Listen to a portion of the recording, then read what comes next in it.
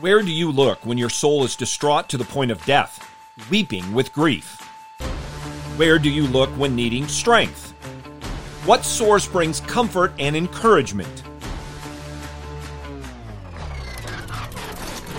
Let me hear you! Slow it low! A1, A2, A3. Please.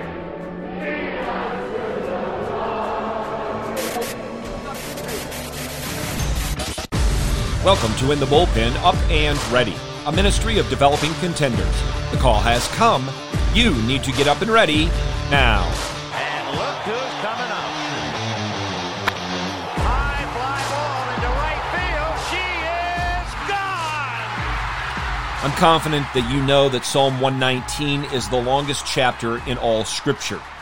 You may also know that it's divided into sections of 8 verses each. 22 sections in all, corresponding to the 22 letters of the Hebrew alphabet. But did you also know that 171 out of the 176 verses in this psalm make some reference to the Word of God? The psalmist loved the law of the Lord. He loved Yahweh's ways, the commandments, precepts, ordinances, and testimonies of Father, Son, and Holy Spirit. Listen now to the words found in the 4th section, corresponding to the 4th letter of the Hebrew alphabet, as we have it for us in Psalm 119, verses 25 through 32. My soul cleaves to the dust.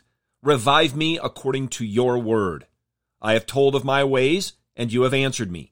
Teach me your statutes. Make me understand the way of your precepts, so I will meditate on your wonders. My soul weeps because of grief. Strengthen me according to your word. Remove the false way from me, and graciously grant me your law. I have chosen the faithful way. I have placed your ordinances before me. I cling to your testimonies. O Lord, do not put me to shame. I shall run the way of your commandments, for you will enlarge my heart. In these 8 verses, the psalmist makes 6 petitions. He asks the Lord to revive me. Teach me, make me understand, strengthen me, remove the false way from me, and do not put me to shame. And these requests came because, as the psalmist writes, my soul cleaves to the dust. So I will meditate on your wonders. My soul weeps because of grief. I cling to your testimonies. The psalmist does not want to be put to shame, but he wants to run in the way of Yahweh's commandments and have his heart enlarged.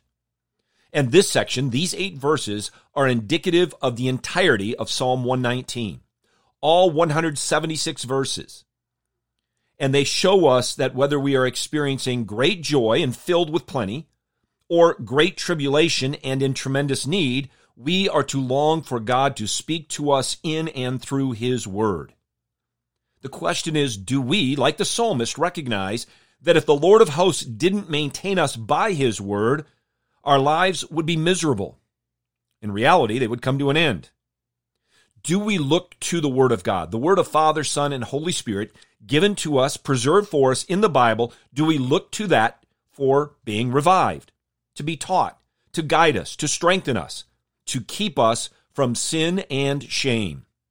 Earlier in this psalm, in verse 9, the psalmist wrote, how can a young man keep his way pure? By keeping it according to your word.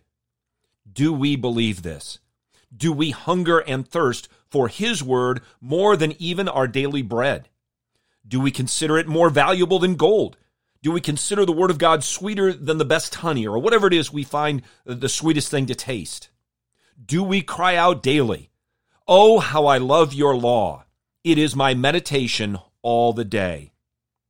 If we don't, we're searching for comfort and encouragement in all the wrong places. To the law and the testimony. If not, it is because they have no dawn. Get your eyes up, fixed on Jesus, the author and perfecter of faith, and be ready to deny yourself, take up your cross, and follow him.